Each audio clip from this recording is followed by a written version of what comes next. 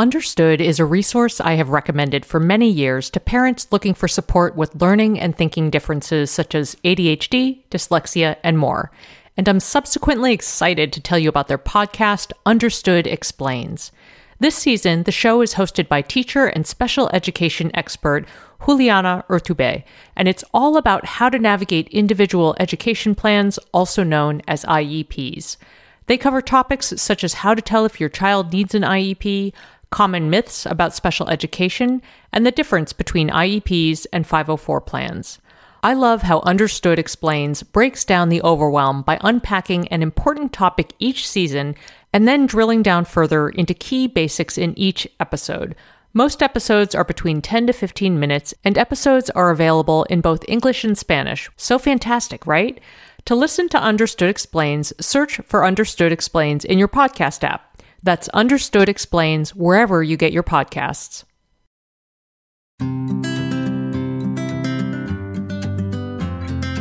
Welcome to Edit Your Life, a podcast to help you edit the unnecessary from your life so you have more room to enjoy the awesome.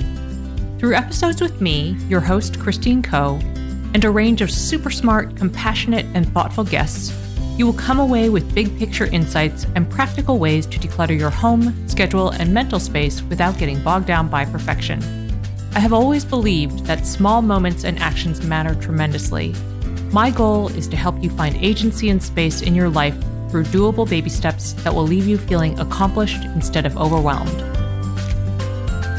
Hello, friends. I have a great interview for you. I'm welcoming today the wonderful Phyllis Fagell. She is a licensed clinical professional counselor and freelance journalist and also an author. Her first book was Middle School Matters, the 10 Key Skills Kids Need to Thrive in Middle School and Beyond, and How Parents Can Help. And her new book is Middle School Superpowers, Raising Resilient Tweens in Turbulent Times. Phyllis is also one of the kindest people I know, the type of person who is always incredibly busy and always seems to hold space and have a listening ear for you. So welcome, Phyllis. I'm so happy to have you on the show today. Thank you. It's a pleasure to be here. And I would say the exact same things about you, Christine. It's really such a joy. You're like one of my favorite.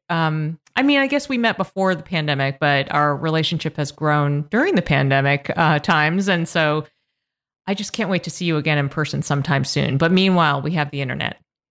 Yes. And I'm heading to Massachusetts this weekend, so maybe I will see you soon. Oh, yes. Very good. Very good. Well, I had a million potential questions for you, and it was really hard to narrow them down. So I'm going to just go ahead and jump right in and start kind of 101. And right straight up in your introduction, you talk about the overuse of the term resilience and how it's resulted in some maybe confusion and skepticism. So I wanted to ground this conversation in a really basic level and ask you to share what resilience is and why it matters so very much, especially for tweens. So resilience is one of those words that became a catchphrase during the pandemic to the point that people grew tired of it, kind of like words such as pivot. Anything that was related to the pandemic in any way started to just sound tiresome. And it also is really misunderstood. Resilience doesn't mean that you never fall down. It means that when things go wrong, you simply get up and put one foot in front of the other, that you maintain your optimism, that you keep experimenting and testing out new strategies until you find what works for you, which couldn't be more important than during the middle school years when inevitably so many things can go wrong or can feel wrong, even if they are happening exactly as you'd expect developmentally. Yeah, and this is the, really the framing and setup for your book, which I think is so wonderful. And I have another question for you that's more, I guess this is a little bit of a personal question, but it is about parental baggage because I think it kind of colors many things. And I think it's safe to say that everyone carries some kind of baggage from their tween years. One of the things, anytime middle school comes up in my adult parent conversations, is that people will say, oh, middle school is the worst, that kind of thing. And I think that it can get in the way of how we show up for our kids when they're dealing with something tough. I've been dealing with my own little demons just over the last week related to my own tween. So I know your book is focused on supporting kids and how we as parents can show up better for our kids. But I wonder if you have some kind of top line framing advice for parents and caregivers to help them set aside their baggage in order to focus on the situation at hand with their kids. Sure. And you're exactly right. I do think we bring all of our own baggage to the table, whether they're a tween or any other age. And that can lead us either to opt out or to over-identify, neither of which is particularly helpful to our child. We do want to empathize. We do want to, help coach them and help them figure out what will work for them to help them feel better. But we want to make sure that we are not inadvertently communicating that middle school is this awful time to dread, because if we do, they're actually going to have a worse experience.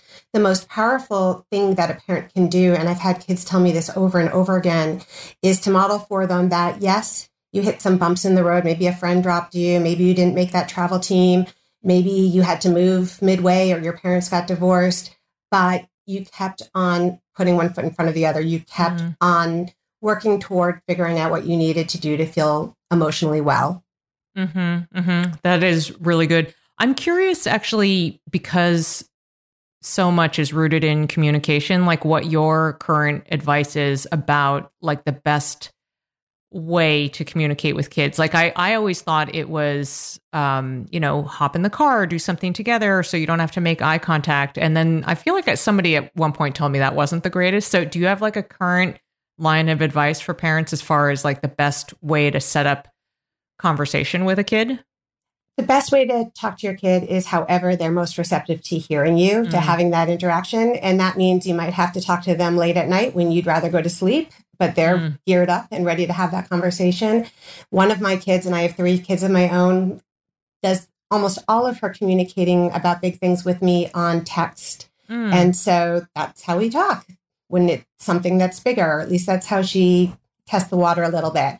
I have another kid who would call me 10 times a day, even though, the stereotype is that teens aren't using their phones at all anymore. And then my third kid, the best time to talk to him is in the car, as you've been told in the past. So it really just depends on when your kid is receptive. My favorite story is a family where the parent would make cookies at 9 or 10 o'clock at night. She had 4 sons.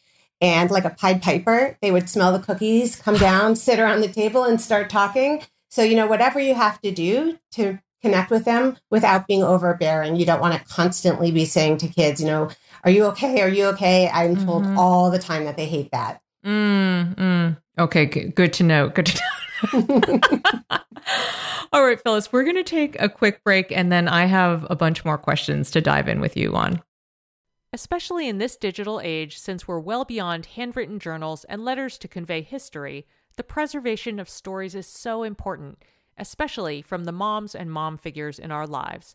And if you've been looking for a way to collect those stories but aren't sure how to start, I have a recommendation for you. Storyworth makes it easy.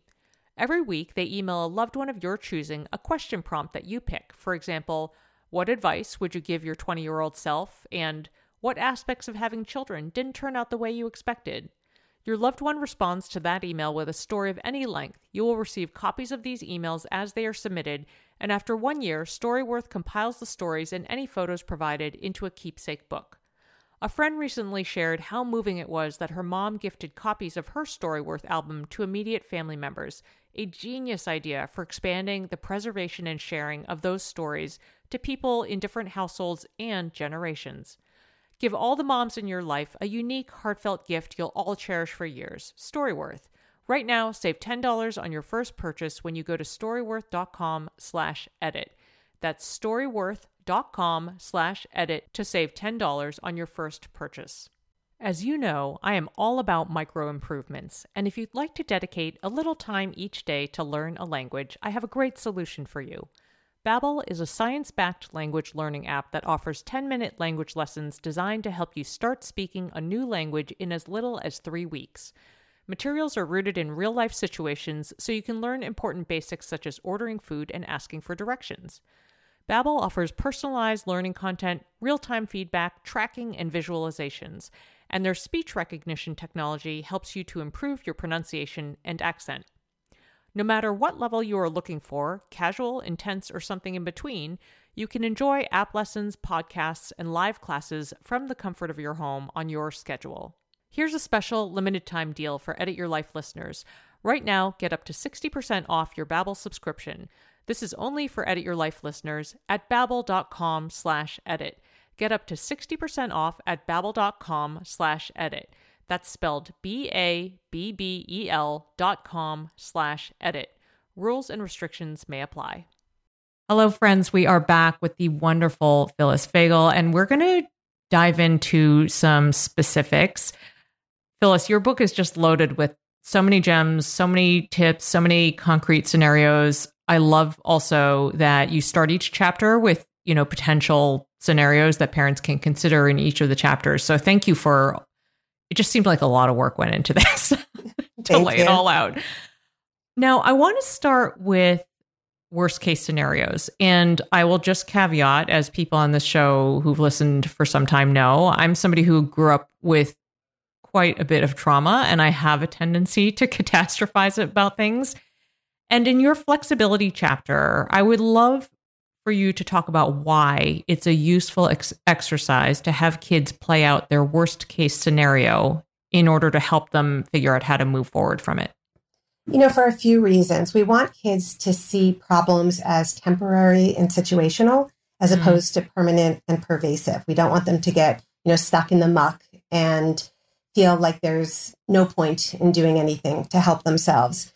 And we know that when kids play out a scenario all the way to the end, not only do they often see that they could manage that fallout, that it's perhaps not as bad as they might have expected it to be, but they also feel those emotions in advance so that they can handle the actual situation with a little bit more bravery or a little bit more optimism, feeling less powerless. So to give an example, if a kid has been dropped by a group of friends, which is just a horrible, awful feeling in middle school, and it's that first day after that big blowout fight, and they're walking into school, into the cafeteria for lunch, and all morning they've been dreading walking into that cafeteria because the usual table where they sit, which gave them some comfort, isn't going to feel as welcoming. And they're sure that if they walk into that cafeteria, they're going to be glared at by that group of friends. They're not going to know where to go. Nobody else is going to want them. They're going to feel awkward. They're going to be rejected, and on and on. And if you actually walk them through that worst case scenario, probably what's going to happen is that they will realize that they're overinflating that risk. And it's not that we want to be Pollyanna and dismiss the fact that it's hard. It is hard. There's no question about it. But more likely, they're going to walk into that cafeteria. They are going to feel too uncomfortable to go over to the table where their old friends are. They might feel a little awkward going to another table. But those kids are extremely unlikely to get up and walk away or to tell them that they're not welcome at their table. And when you actually follow up and ask those kinds of specific questions, they realize that they have started spiraling in their own head and made it so much worse for themselves. Mm-hmm. Wait, so why do you say it's unlikely that the kids would actually react that way? Is it that kids are not actually that confrontational? I think in our minds, we think that like kids can be horribly mean and confrontational, but maybe it's just not like that. Odds are that if they sat down with a group of kids they're not friends with, there would be that awkward moment where maybe they would look over and be like, what's she doing here? They might even quietly be thinking to themselves, oh, so now we're cool enough for her or something along those lines. So I'm not saying that they won't be having thoughts that are problematic in terms of how that child might feel about those thoughts, but they're extremely unlikely to tell that person they're not welcome to sit at the table. For one, especially among girls in this scenario, I was picturing a girl. Girls are much more conflict averse than boys, to overgeneralize a little bit, but also they are curious and they want to know what's going on. And once the ice is broken, whether it's a little less awkward because everyone's talking at once or they have their food in front of them, that moment will pass. That's so good. Well, speaking of, cafeteria tables and such, I love that you have a chapter on, belonging. Of course, it's such a cornerstone of everything with this age set. And I especially thought it was interesting, and I was glad to see you cover positive intent, because I think I actually think this is something that a lot of adults struggle with and is a skill that I have needed to work on a lot instead of assuming the worst. So why is it important to help kids learn to assume positive intent in the face of these difficult social situations? And then I love these tactical examples you're giving because it helps just kind of orient towards how to do that. So if you have a kid who's really down on a situation, how can you help them reframe that in a way that doesn't feel like you're dismissing their feelings?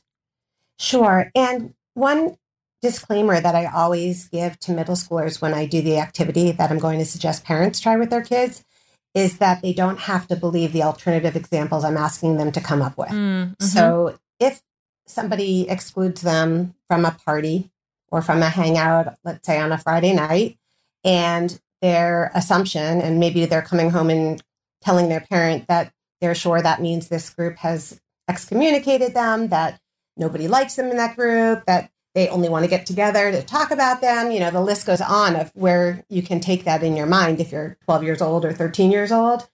In that situation, what I would say to a kid is, I want you to think of 3 other possibilities that are more benign, that are not related to them hating you or looking to exclude you or talk about you, nothing nefarious, you know, other than that might be why they didn't include you in that activity. And again, I tell them you don't have to believe them. And the reason I do this activity and the reason I tell them that the point isn't for them to come up with, you know, a different set of beliefs about the situation is because I'm trying to teach kids cognitive flexibility to help kids at a time when they go straight to the worst case scenario, understand that they can pull their thoughts back to the center. And when they do, and they have a more realistic appraisal of what's happening, they will suffer less. And often when I do this activity with kids, they do buy into the alternative scenario. As an example, a boy once was upset because everyone got together on a Friday night without him, and much like the example I just gave you. And he was sure they didn't want to be his friend. And when he went through this activity, he started out with the first reason being, well, maybe because they were all together at baseball practice, it just organically led to them hanging out. And before he even got to a second possibility, he looked up at me and he said, you know what? I actually think that's what probably happened. And suddenly it just didn't feel as grim and awful to him. Yeah, that's amazing. It's so good. And I've definitely found really thinking through those alternative scenarios is really important. Yeah, really good. I want to talk to you about boundaries. I feel like you could actually write a whole separate book about this. For sure. And it's also, I mean, boundaries are challenging for adults. All of these things are challenging for adults. But I think that figuring out how to handle peer relationships feels especially intense in the middle school years. So what would be a key piece of advice, a sample scenario, whatever you'd like to share for kids, especially who are struggling to put up what you call that force field when needed? You know, there are a couple of situations where this might come up. You know, one of the classic situations might be that your kid has an incredibly dramatic, needy friend who's texting them late at night and kind of sucking the oxygen out of every room they enter, and it's exhausting for your child. And we have to remember that all kids are dealing with a lot, especially on the heels of the pandemic and just all of the uncertainty and churn in the world. There's no child who isn't heavily focused on dealing with their own issues. And it's a lot for them to take on their friends' problems. And it's also really hard for them to take a step back and tell that friend that they need a little space or that they need to go to sleep, because all they're ever told is that they should be good and they should be kind and that you should be a good listener. And we forget to tell kids that you also have to make sure that there's some self-preservation involved, that you can't give from an empty vessel.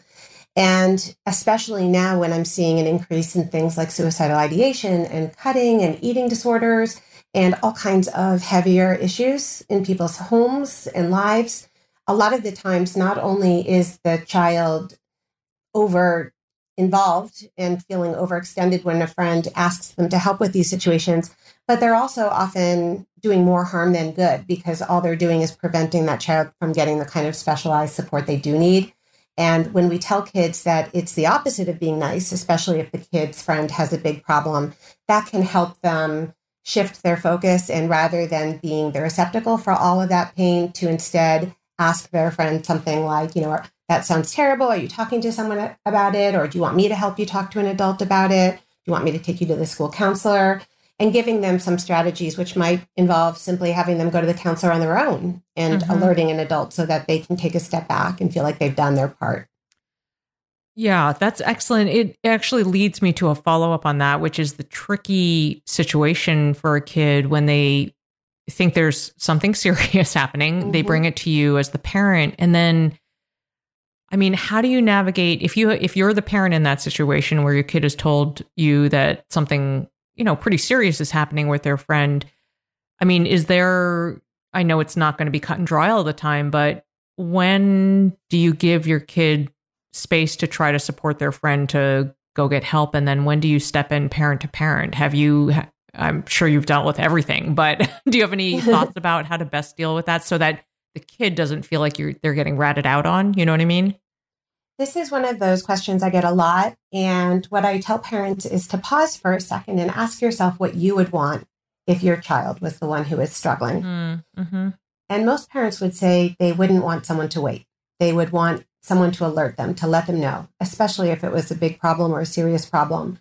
And often parents will go straight to the school to let them know, and it might be something that's embarrassing. It could be, your daughter or son has informed you that a friend is chronically shoplifting or cheating. It could be anything along those lines. And still, or maybe posting bad words on social media or pictures that they shouldn't post on social media. The list is endless of the ways kids can get themselves into hot water. And when you go straight to the school, you are letting them know, which is always helpful to have a sense of what's going on. But sometimes, especially if there's a relationship between the parents, I'm often perplexed as to why parents wouldn't first call that friend, call that person in the community. And I think it can help as a school to front load some of those conversations, to decide as a community how you want to handle it when it comes up. Do we want that call? Maybe even as a parent telling all of your kids' friends' parents that, if they ever hear anything, you'd want to know so that they don't feel awkward making that call.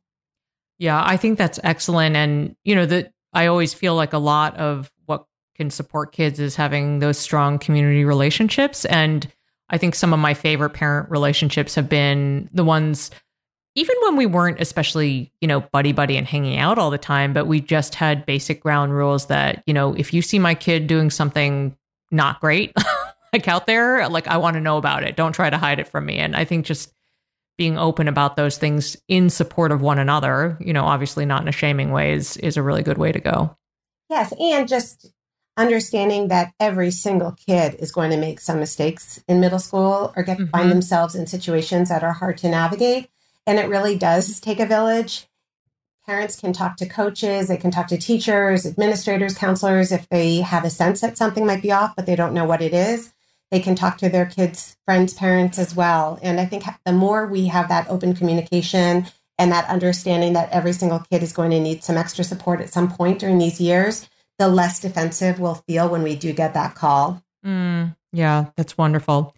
Okay, we are going to take a quick break and we will be back with a few more questions for Phyllis Fagell. Did you know that hyaluronic acid naturally occurs in our skin but decreases gradually as we age, leading to thinner, drier skin? If you're looking for support hydrating your skin from the inside out, check out one of the tools in my hydration arsenal, Ritual's Hyacera, which I take every morning. Ritual's products are tested and validated by a third party for allergens, microbes, and heavy metals, and Hyacera is clinically proven to reduce fine lines and increase skin smoothness in 90 days. They also engage in industry-leading sustainability standards and are a female-founded B Corp, which means they hold themselves accountable to not just their company's financial health, but also the health of people and our planet. Want to join me in hydrating from the inside out? Start Hyacera to help minimize wrinkles without compromising on clean science. Hyacera from Ritual is a clinically proven skin supplement you can actually trust. Get 25% off your first month for a limited time at ritual.com/edit. Start Ritual or add Hyacera to your subscription today. That's ritual.com/edit for 25% off. This show is sponsored by BetterHelp. Do you struggle with boundaries and the general complexities of peopling? Relationships are necessary to our well-being, and some relationships are just, well, complicated. A good chunk of the work I have done in therapy centers on relationships, how to own my part of the story, how to let go of relationships that are toxic, and how to navigate challenging relationships in a way that doesn't drain me. And all of this work helps me show up better for myself and also as a partner, mom, friend, family member, and business owner. If you're thinking of starting therapy, check out BetterHelp. This online therapy platform was designed to be convenient, flexible, and suited to your schedule. Just fill out a brief questionnaire to get matched with a licensed therapist and switch therapists anytime for no additional charge. Find your social sweet spot with BetterHelp. Visit betterhelp.com/edit today to get 10% off your first month. That's BetterHelp, HELP.com/edit. Hello, friends. We are back and we are talking all about tweens. I love tweens, Phyllis. I don't know about, you work with them all the time, but I don't know. Too. I love them, and I have so much gratitude for the fact that my tween has such a great community and group of friends. So let's talk about empathy. I feel like a lot of problems in the world could be solved if everyone learned about empathy early on. So can you explain the importance of helping kids build cognitive empathy, and maybe even define that for people, and a key simple tactic for doing so? So cognitive empathy is the ability to really understand why someone might be feeling a certain way. It doesn't mean you have to feel with them, but you can really understand why they might be stressed about a specific situation or why something might put somebody in a difficult situation, and be able to offer them support with that understanding. So it has it has a lot to do with stepping into someone else's shoes, whereas affective empathy is feeling with them. And especially when it comes to that online piece where people are interacting with one another without the benefit of eye contact or face-to-face interactions, and it's a lot easier to make a mistake or to say something that's cruel without realizing that it's cruel, or to try to be funny and it lands mean. You really have to have that ability to understand how other people are feeling, to not only make good decisions, but to set those boundaries we talked about earlier, to make good friend choices, to figure out who makes you feel comfortable, recognizing it in others as well as being able to exhibit it yourself. Yeah, that's great. That's great. Oh my goodness. Well, speaking of empathy, because I think it pairs with this question I want to ask you, we talk about vulnerability and it being important. It's really hard. And I think it can especially be hard for kids in this sort of you go girl, crush it, kind of highlight reel culture, I think anyway. So can you share a simple and effective way? I don't know if it's an exercise that you would recommend parents do with their kids, but how to communicate to kids why vulnerability actually matters. So first, going back to the developmental phase, when you think about this age group, they're really bad at recognizing what's happening in their internal life.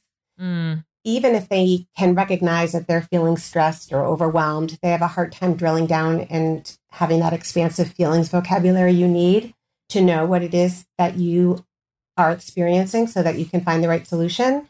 And 3, even if they know that they are suffering and they can figure out why, it's not intuitive to ask for help. So it's really important that we are helping our kids expand that vocabulary, recognize when their feelings go beyond the normal mood fluctuations of puberty, and then helping them know when, how, and whom they should ask for help. And much of the time it's an adult. So I love to ask kids, who would you go to in a crisis? And earlier in this conversation, you had asked me about parents who brought their own struggles to the table. And I want to remind parents that you don't have to be everything to your kid. And in fact, if there's something that a child might worry will make them drop a notch in their parents' eyes, or if they think their parent isn't at their peak and they don't want to overtax them with their own emotional burdens, they may not bring that problem to you. And so we want to be very explicit when we say, who is the adult you would go to in a crisis? And it doesn't have to be me. In fact, who else beyond me, even if it is me, would you go to in that crisis? And we want them to be coming up with those names at a time when they're not in crisis, when they're thinking clearly. Oh, yeah, that's really good. And you mentioned about identifying feelings, and I'm somebody as an adult has had to work on not being an emotional robot. And I actually have a children's feelings poster in my office, the kind with the faces and the I love labels. that. But would you recommend something similar, like a feelings wheel, or what's your general 101 entry if a parent's like, well, how am I going to teach my kid about feelings? I don't know how to do that. That's a really good point. If that's something that you need to work on yourself, you can't really support someone else if you don't have that vocabulary yourself. So getting in the habit of practicing, and maybe that does involve using a feelings wheel. And a feelings wheel, for those who haven't seen one, they're easily searchable. It breaks down emotions into different categories. So it will have the big ones, happy, sad, angry, silly, mad, whatever. And then it drills down to things like disappointed, tired, lonely, disgusted, and helping kids figure out what exactly they're feeling with precision can help them figure out what they need to do about it. So you can say to your kid, it seems like you might be feeling lonely if it seems that they're sad and they haven't yet figured out what's going on. And the beautiful thing about trying to label a kid's feeling is that they are the expert in their own life. Thank you very much. And if you get it wrong, they're going to correct you. And that means that either way, you get information. And it may actually help them develop that self-awareness. They may not have known until you said the wrong emotion that it was something different and been able to pinpoint it. But once they can say, yeah, you know what, I am lonely, then they can say, maybe I should call a friend rather than, scrolling mindlessly through other people's, snaps, feeling crappy about your own life. Yeah, that's great. That's great. Well, Phyllis, we have to wrap things up. And before I ask you my last question, I just want to encourage people to order your book, Middle School Superpowers, Raising Resilient Tweens in Turbulent Times, because as I said at the beginning, I had a million questions I could have asked you. And this book is packed with great stuff. So I feel like we're just scratching the surface, which is kind of the point. I want to tease out the book, but I just really want to underscore that this is such a fantastic book. And Phyllis, I'm super proud of you. I don't know if that's weird to say that online, but I am really proud of you and proud to know you. It's so great. Thank you. Yeah. Okay. So for my last question, I always close the show with what is called your next edit. And it's like the next edit, something the listeners can do. It's a really actionable tip, a favorite tip of yours that listeners can consider doing after they finish listening to our conversation. So in the context of our conversation, what would you recommend as your next edit for listeners? Oh, I love that question. And I think I'd probably give a different answer depending on the day.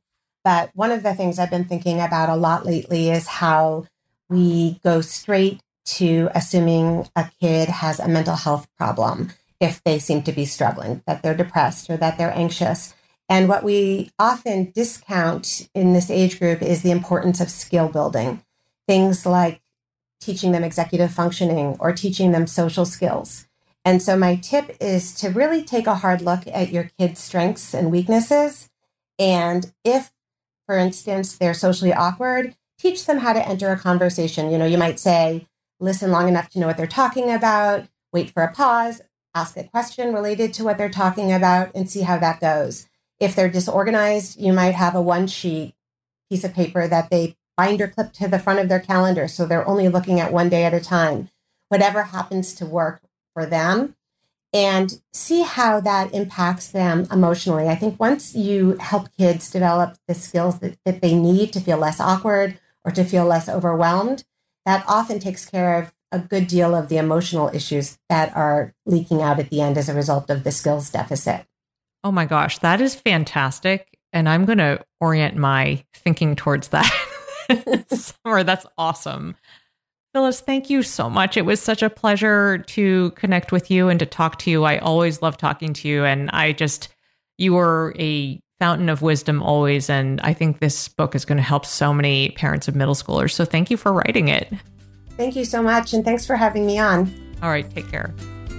Okay, friends, you will find the show notes for this episode, including links to resources and related episodes at edityourlifeshow.com. As ever, I would love to hear your thoughts and questions. Come say hello on Instagram or Facebook at Edit Your Life Show, or send an email to edityourlifeshow@gmail.com. I would also be grateful if you would drop Edit Your Life a review on Apple Podcasts or tell a pod-loving friend about the show.